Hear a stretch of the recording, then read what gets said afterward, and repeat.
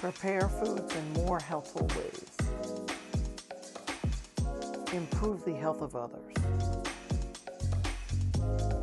Help people accomplish their goals. Be inspired by the stories you hear. Welcome to the Hot Sauce. Today, we are going to feature Shawn Pitcher, a registered dietitian nutritionist that resides in Atlanta, Georgia.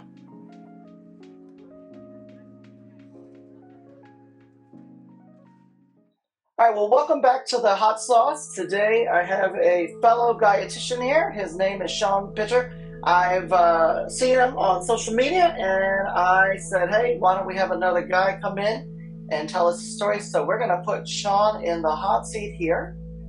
And Shawn, why don't you go ahead and introduce yourself and go for it. Let us know.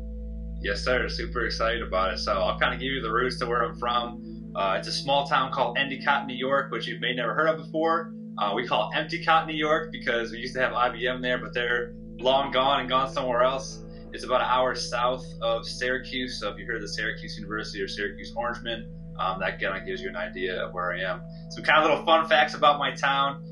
It's the original place where Dick's Sporting Goods started, and it has the most carousels in the country with 7. So we had a old Johnson shoe factory that was there. When he moved in, we had a lot of immigrants at that time come up from New York City, come up and work at the factory. So essentially where I live, like a block away from me, we have a Little Italy street. We got bakeries, pizza, all sorts of gelatos, ice cream, everything you could possibly want is there. So that was really awesome, kind of growing up and being able to do that. I played athletics, specifically football, from 7 years old all the way up into college. I played 2 years there. I did a little bit of track and field as well on the side. And you know, my story that got me into nutrition was I was an overweight kid. Probably doesn't look like it now, but I was going to Walmart with my mom, my grandmother. I was buying the Husky jeans in the Husky section, you know, super large waist, and it got to the point where, you know, I've had some health background issues with my family. And my mom was like, let's go get some blood work done. Let's go get your annual testing, and let's see where you're at. So I went to this physician, got my blood work, and a lot of my levels were abnormal, you know, around 12, 13 years old. Again, I was pretty overweight for my size.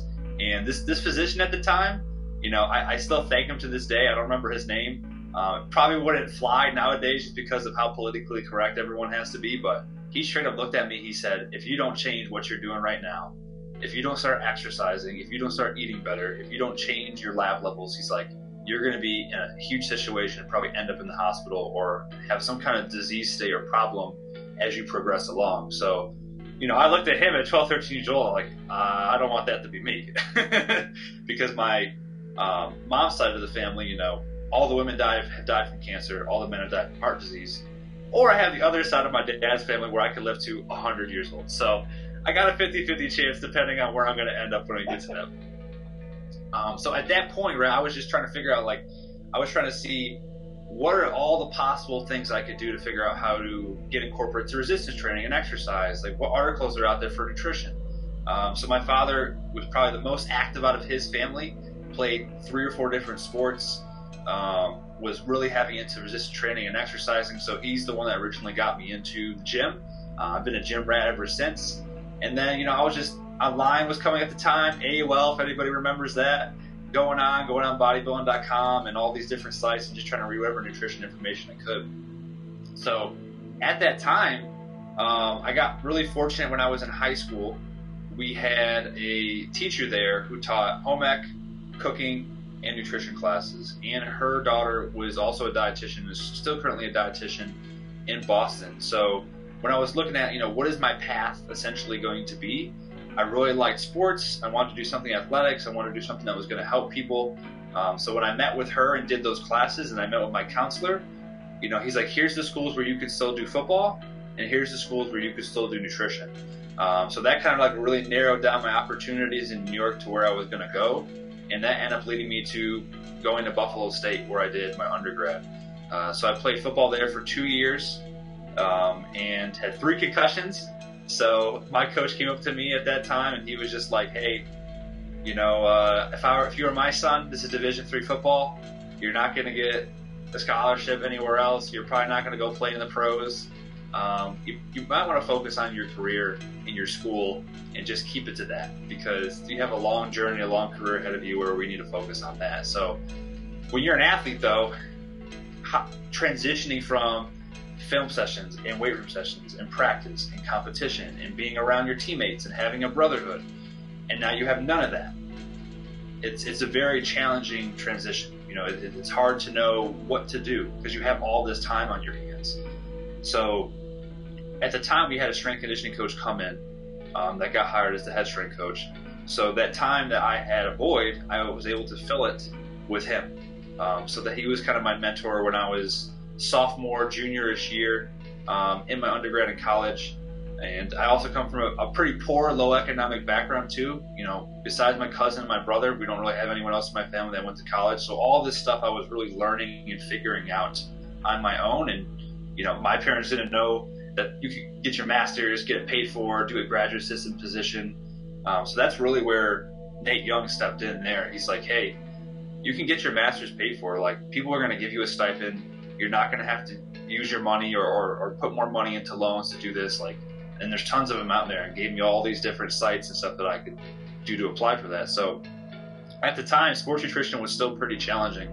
There wasn't a ton of fellowships, graduate assistant positions, paid internships that you could essentially do.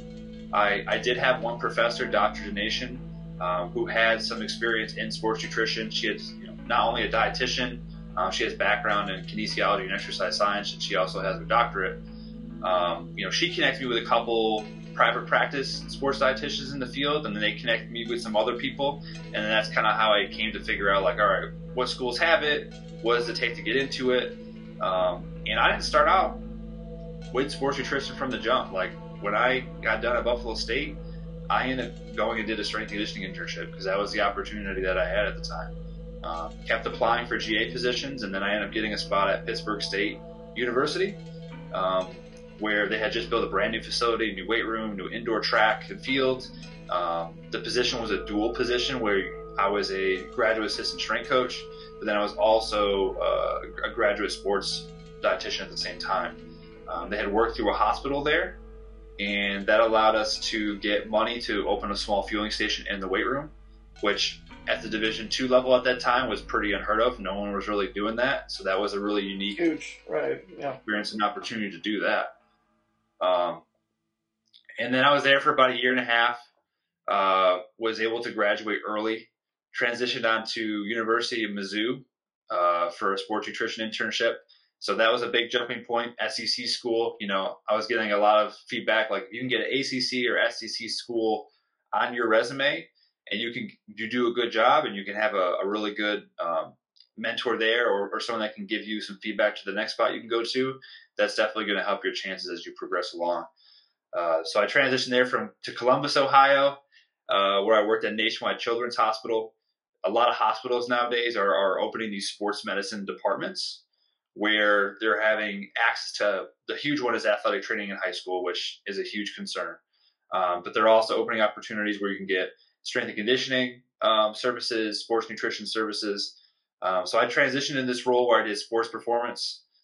We were contracted at the time to 3 different high schools. And then I was supposed to do some nutrition as well. Didn't pan out to happen.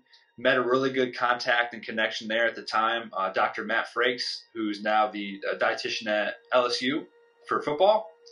You know, he ended up transitioning to Ole Miss, and he said, hey, they have another GA position, PhD position at Ole Miss. Like, do you want to come down here? And I'm like, hey, another SEC school. They're going to give me a stipend. They're going to pay for stuff. Like, what do I got to lose? Why not? Called them up. He put my name in. I don't know what he said still to this day. He hasn't told me. But the director called me, and I didn't even visit. She's just like, can you be here at this date?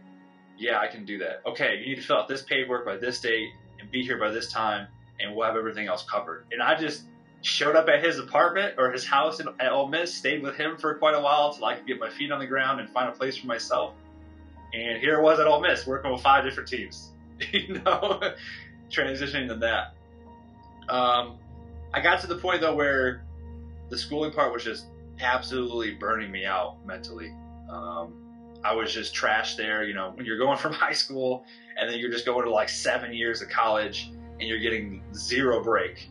And, you know, with the financial issues that come into play, you know, you're just living day to day on stipend checks. You're probably trying to work a part-time job to essentially keep afloat.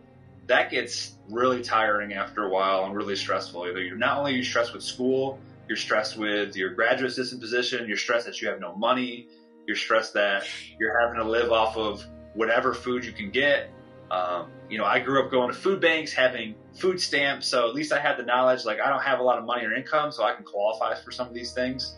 So, I mean, I'm not ashamed of it. Like, I was even in college and like I was utilizing these services because I didn't have any money. Like, I had to pay rent and I had to eat. And I had to give gas to go from point A to point B. And then I had to focus on school and all the rest of the stuff. Like, I didn't really have time to do a lot of everything else. And then at that point, you know, I was there about a year and I was like, I don't think this like PhD route is for me. Right. And my mentor there, the director, she's like, you've got your master's, you've got your credentials, you've got some SEC experience.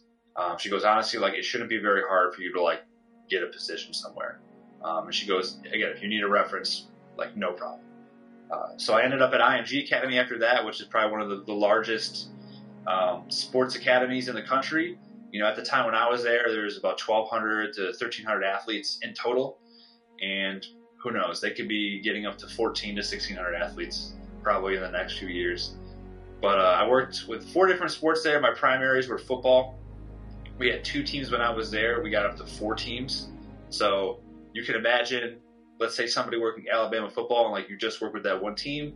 While I was doing all the food and planning for 4 different teams. So we could have a game on Thursday. We could have 2 games on Friday. I could be in Alabama while having to communicate for what to do on the game on Friday. And then we could have another game on Saturday. So I could be in a whole different place, but got to communicate with all these staff and coaches to make sure all the food is in the right places, snacking, all the other different entities that we were able to do. Or it could be I'm working a game Thursday night, Friday night, and Saturday night. On Saturday. And then, here it's Sunday, but you got to plan ahead and be prepared because you have 4 teams. So if you're not doing something on Sunday, you're probably going to be behind. You can't risk it. We had soccer too, so I worked with boys soccer. That was 12 teams, so 350 kids to myself. A little bit crazy. But even with 5 dietitians, it was still really insane ratios. Kind of progressed up the ladder there. I was at the point where I'm ready for that kind of director role, be able to like head a department. And the last position I was most recently at was Overtime Elite. So they were a startup basketball league. Probably any kid that's, you know, below 21 years old, if you say overtime, I can guarantee you they exactly know who we're talking about and what we're talking about. When I was at my last conference, sports nutrition conference, everyone was coming around to me to ask what my logo was and who it was. And probably anyone that was like 25 or above had no clue what it was. So it just goes to show you like their ability to target that specific age group and market. They're doing a really good job at. But, you know, over the 2 years I was there, had a great group of practitioners that I worked with. I'm still very thankful for having the opportunity to work with them. We were able to produce with them, the coaches, the staff there, 5 NBA guys. So we had 3 guys currently right now that are on two-way contracts. And then we had 2 twin brothers that got drafted in the top 5 to the Pistons and the Rockets. So I don't know anywhere else, even a college that's putting out that much talent and that amount of time and being a startup at the same time. So, you know, to build that department from nutrition from scratch or just the department over from scratch was a very fun experience. The resources, the opportunities, the things I was able to do there that I was never able to do at a lot of my previous places just because they didn't have those things available, was another good stepping stone for myself. But, you know, now here we are. I'm transitioning, doing a little bit of private practice. You know, my fiance and I would like to probably eventually get into, you know, the tactical space just because working in athletics, 69 hours a week, you know, you want to start a family. You eventually want some flexibility and you want something that's going to pay you pretty good for the amount of time and work that you put in, but also not kill you and then have no time to be able to develop or spend time with your family. So we're kind of in that process now where we're making that transition.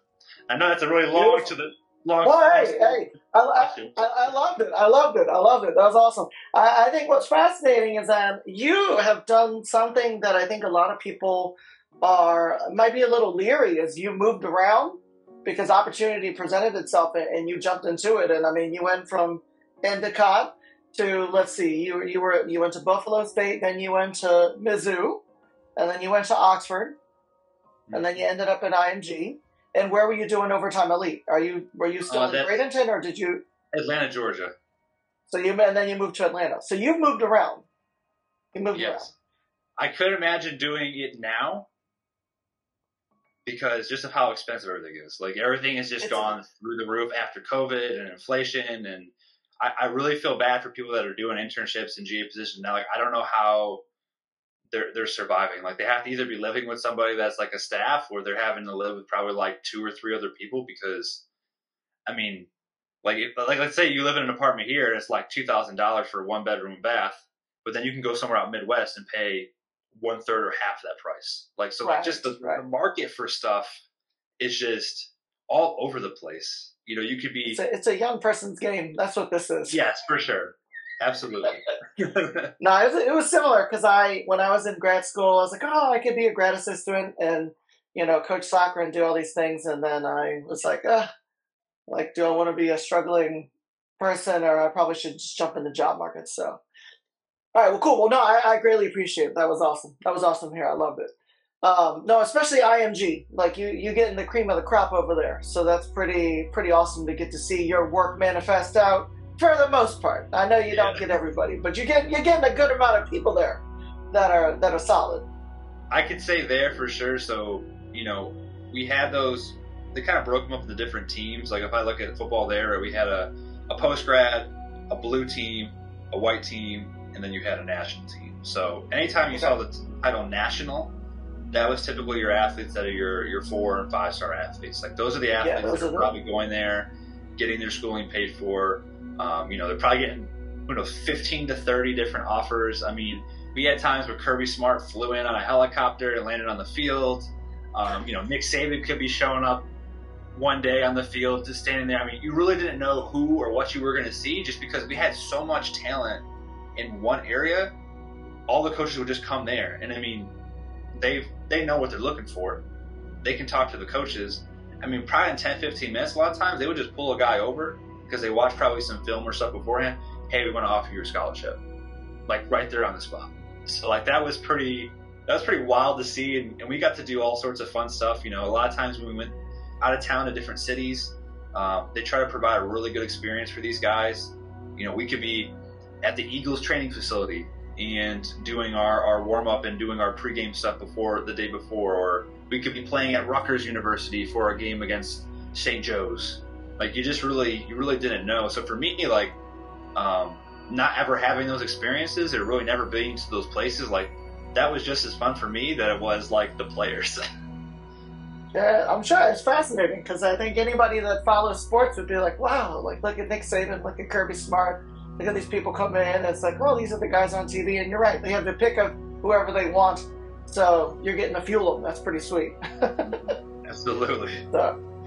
So cool. Well, let me ask you this: since you delved into the sports nutrition world, what would you say has been one of the more enlightening and one of the more humbling aspects of being in this sports nutrition world? Oh man, for me, it's just watching my players succeed at the next level. When I was at IMG there for 3 years, if you think about it, I had 50 to 53 guys on the national team.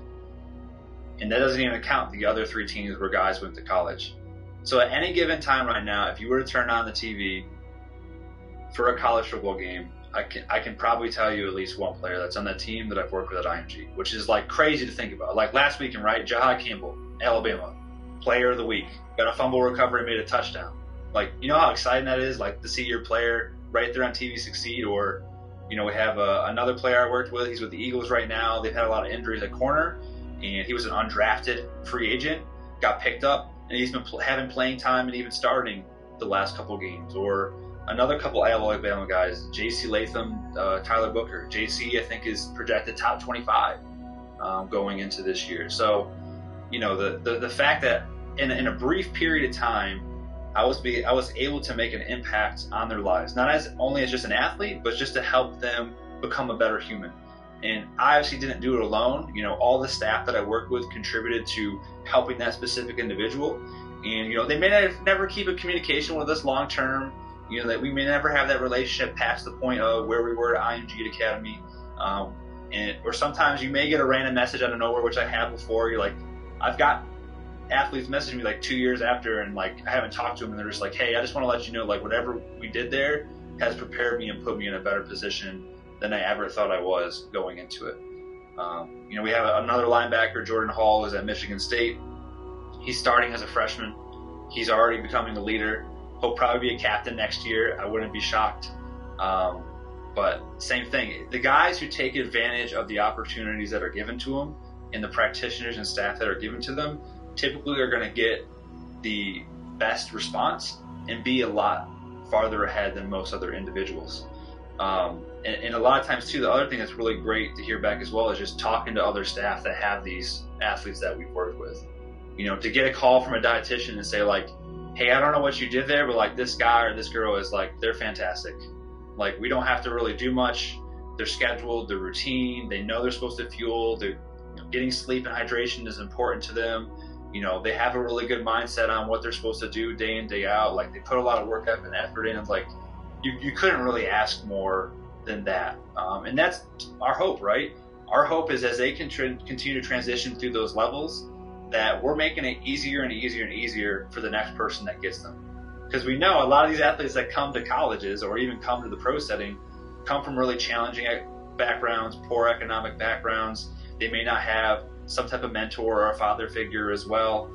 So you really don't know what type of personality, baggage, or situations that you're going to deal with as they come in. Versus if they're coming from us, even though they may have a lot of those concerns and issues, we've at least prepared and provided them the tools to be able to handle those situations in the moment, to know what to do and to know how to react to those things in a positive manner versus a negative manner that may affect them, which we've seen that time and time again, right? The guys that don't have those tools, whether it's getting arrested, getting suspended, doing something that wasn't right to somebody else, just trying to limit and avoid those things as much as possible so we can put out the best possible. Yeah, no, that's pretty awesome. I'd like to say, I know this is your podcast. I'm going to just tell a quick story real quick because I find it fascinating. Is that in the, my fondest memory as a youth athlete was, growing up in New Orleans playing soccer, and we're about to play a finals. We're like 16 years old, and my team before finals, it's like 95 degrees outside, and all of us are sitting there eating Whoppers and Big Macs before we play, and we're just stretching. We're stretching. And I think that, we're just sitting there eating and having the time of our life, and we're about to go play. We won, but it's just kind of funny because I think a lot of sports nutrition wasn't as prevalent. So now it's like, okay, and like you say, you are working with some very genetically blessed individuals who can perform at a high level without the nutrition piece. It's just the nutrition piece gives them a little more focus and background. It's another solid foundation in their path. Yeah, we try to tell them from the start, it's just, this is only going to last so long. Like, eating that Whopper, eating Chick-fil-A for three times a day, that's great, but wait till you get to the higher levels. Wait till you get to college. Wait till you get to pros. You're now not the best person anymore. Everybody's on the same playing field as you, or they're better than you. So What is going to allow you to be able to stay available and stay in the field? Because that's the hardest thing out of everything. If you're training 2 to 4 hours a day, what are you doing to recover the other 20 to 22 hours a day? What are you doing to be able to show that you're durable for someone to pay you the, 60, 70, 80, $100 million contract? If you're injured all the time and you can't even stay in the league for 2 years, or you have a college career and you're hurt the first 2 years, people are probably going to lose trust in you because you're not taking care of your body. And what I call, like, your body is your business. Like, what investments are you making every single day to allow you to carry out the goal and the process and the ultimate thing that you want to eventually get to? And those investments have to happen daily. They can't just happen when you want them to happen. Hydration doesn't stop. Sleep doesn't stop. Fueling doesn't stop. You have to do them every single day, whether you're an athlete or not an athlete. So you either optimize and prioritize and put a lot of effort into those now and learn those at a young age, which I know can be very challenging for that adolescent teen group because that's not always a priority in their head. But if you can start sprinkling some of those things in and they can start seeing the improvements and the benefits, hopefully you can lock in a lot more of those behaviors than not. And then they keep building and progressing and adding those building blocks on top of that as they go along. But, you know, every athlete kind of does things at their own pace. You know, I've had athletes where it takes, you know, a couple weeks, couple months. I've had athletes where I work on stuff for like a year or more, and they maybe changed. I went from eating no breakfast to 2 times a week, and I was eating all junk snacks, and now I included one good snack. And most people would look at that and say, well, like, you didn't really make much progress with him. Like, how was he going to do that for that long? And he didn't change these things. Like, that's still something he wasn't doing that he's doing now. So that's still an improvement, whether you think it is or not. No, it's progress. It's progress. That's working with people. People will change when they're ready to change, or they don't, you know? And, yeah. Absolutely. So cool. All right, well, next question for you. If you could do it all over again in your career, what do you think you would change, or what would you keep the same? I wouldn't change anything. I've been fortunate to have a ton of really good mentors along the way. Every place I've tried to take time to have conversations with the people that brought me there to learn something from them. I may not agree with everything, but if there's a couple of nuggets that I can add that helps to build and develop my philosophy and the way I carry myself and what I do, that's going to continue to help progress me throughout my year as I progress throughout my career. And then also as well, like the game is building networks and building connections. You know, I have so many connections because I've taken the time out of my day to talk to someone for 15, 30 minutes, an hour, phone call, FaceTime, at conferences. You know, my big thing I try to tell practitioners coming in the field, like once a year, twice a year, go through your phone and reach out to everybody you know and just ask how they're doing. Because you literally don't know if that's going to lead to an opportunity later on in life, because they're like, this person every single year, even though I don't really know them very well, is taking the time out of their day to ask how I am. Which, if you think about it, that's very uncommon. People don't do that a lot of times. We have a challenging time with individuals communicating, with following up, like building those relationships, because everyone's stuck on social media and stuck on text messaging. So if you can divide yourself apart from the commonalities or the trends that are happening right now, you're going to set yourself apart. Because that's what everyone asks. Like, why would I hire you? What are you going to do that's different that I'm not doing? What do you do that's different that the person I just had was doing, who did a really good job? And like, that's the thing, you need to figure out how you can separate those to put you in that position so you can get hired for those jobs that you want to get to. You know, when I was younger, all the stuff that I've done so far, I could have told you at 16, 18 years old, I would have said none of this would have never happened. I think a lot of it comes from being poor, being a low economic background. I come from 2 parents who worked very hard, but also dealt with a lot of medical issues as well. So, you know, dealing in a household that was, parents were separated, both were dealing with medical issues. I mean, there was one time where me and my brother had to take care of ourselves because both of our parents were in the hospital at the same time.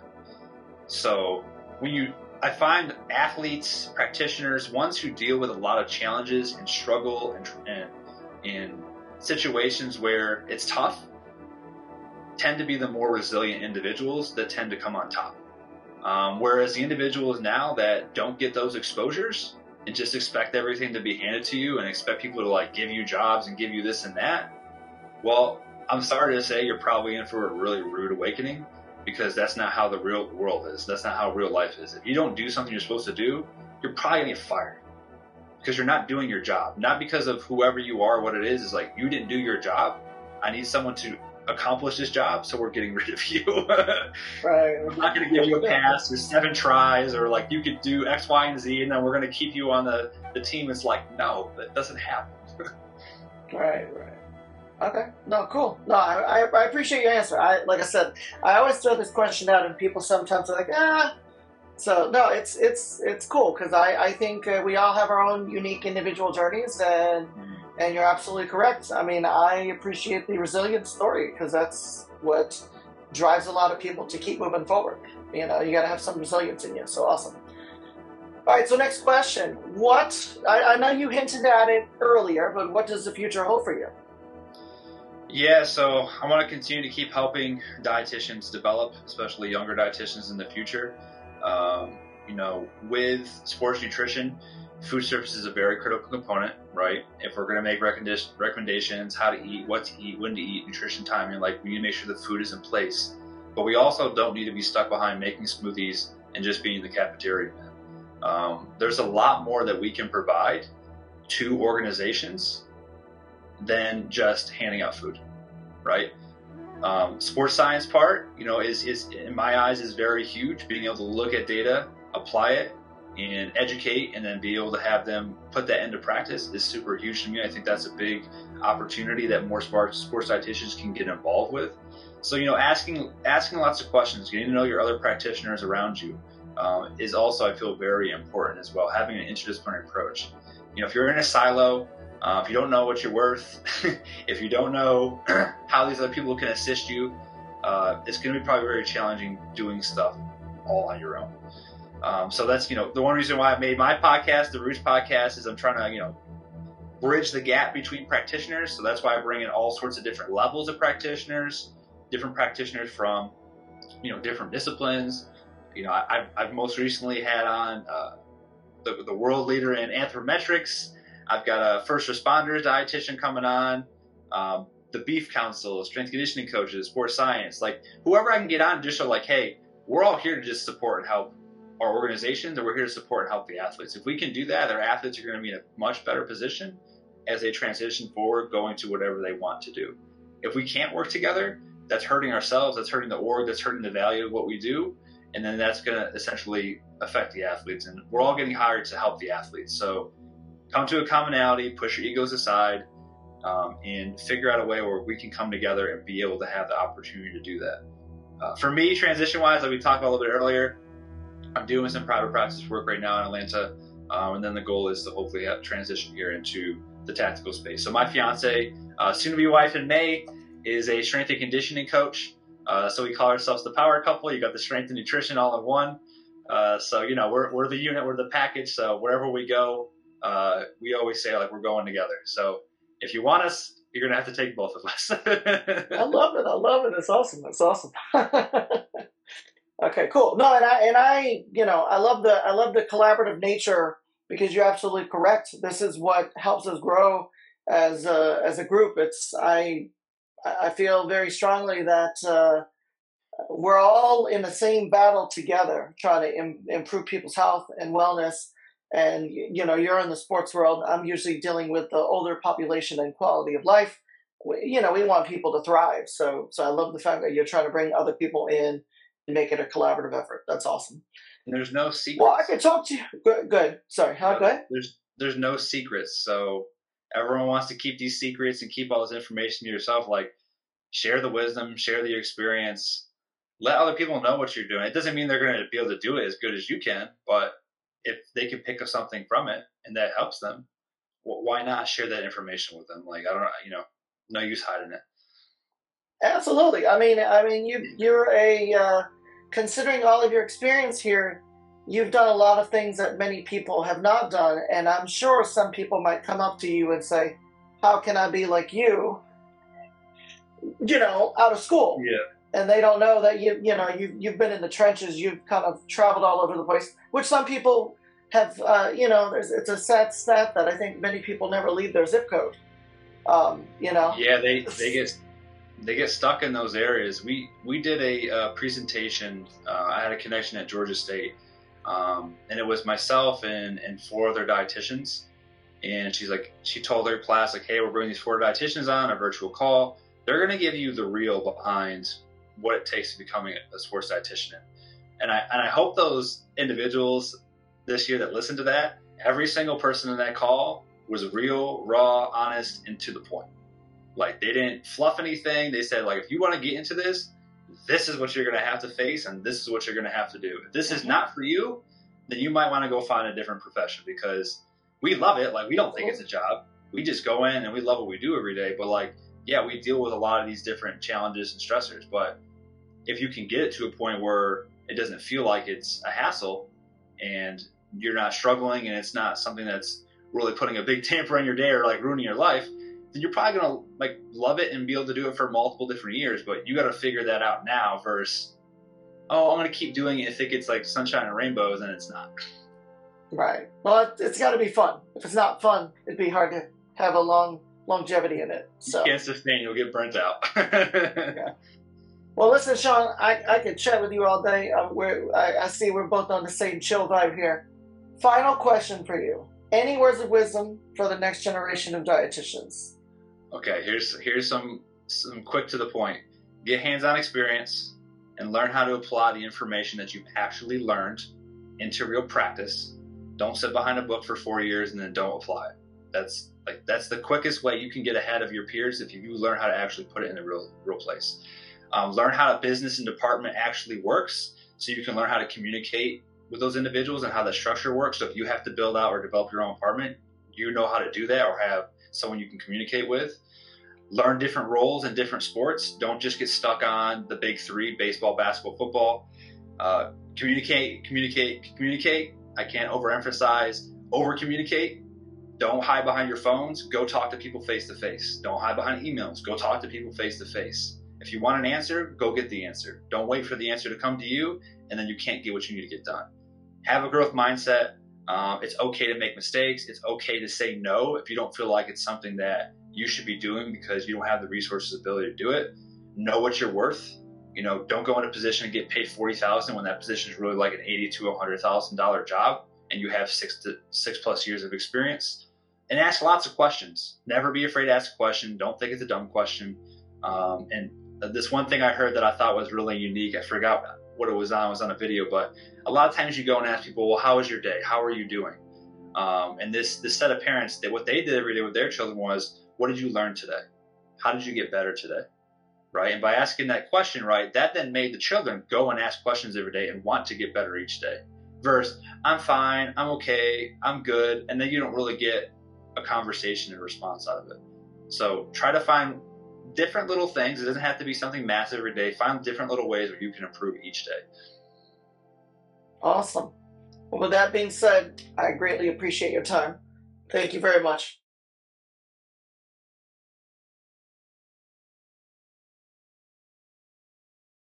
Before we end this video, I want to give a quick shout out to today's sponsor. It's me.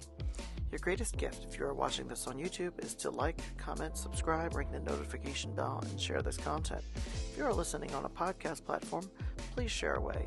And of course, if you want to buy me a coffee, you can go to Buy Me a Coffee and share a beverage my way. And if you want to purchase one for the guest that I just interviewed, send it my way and I will gift it to that individual. Thank you very much for watching and have a great rest of your day.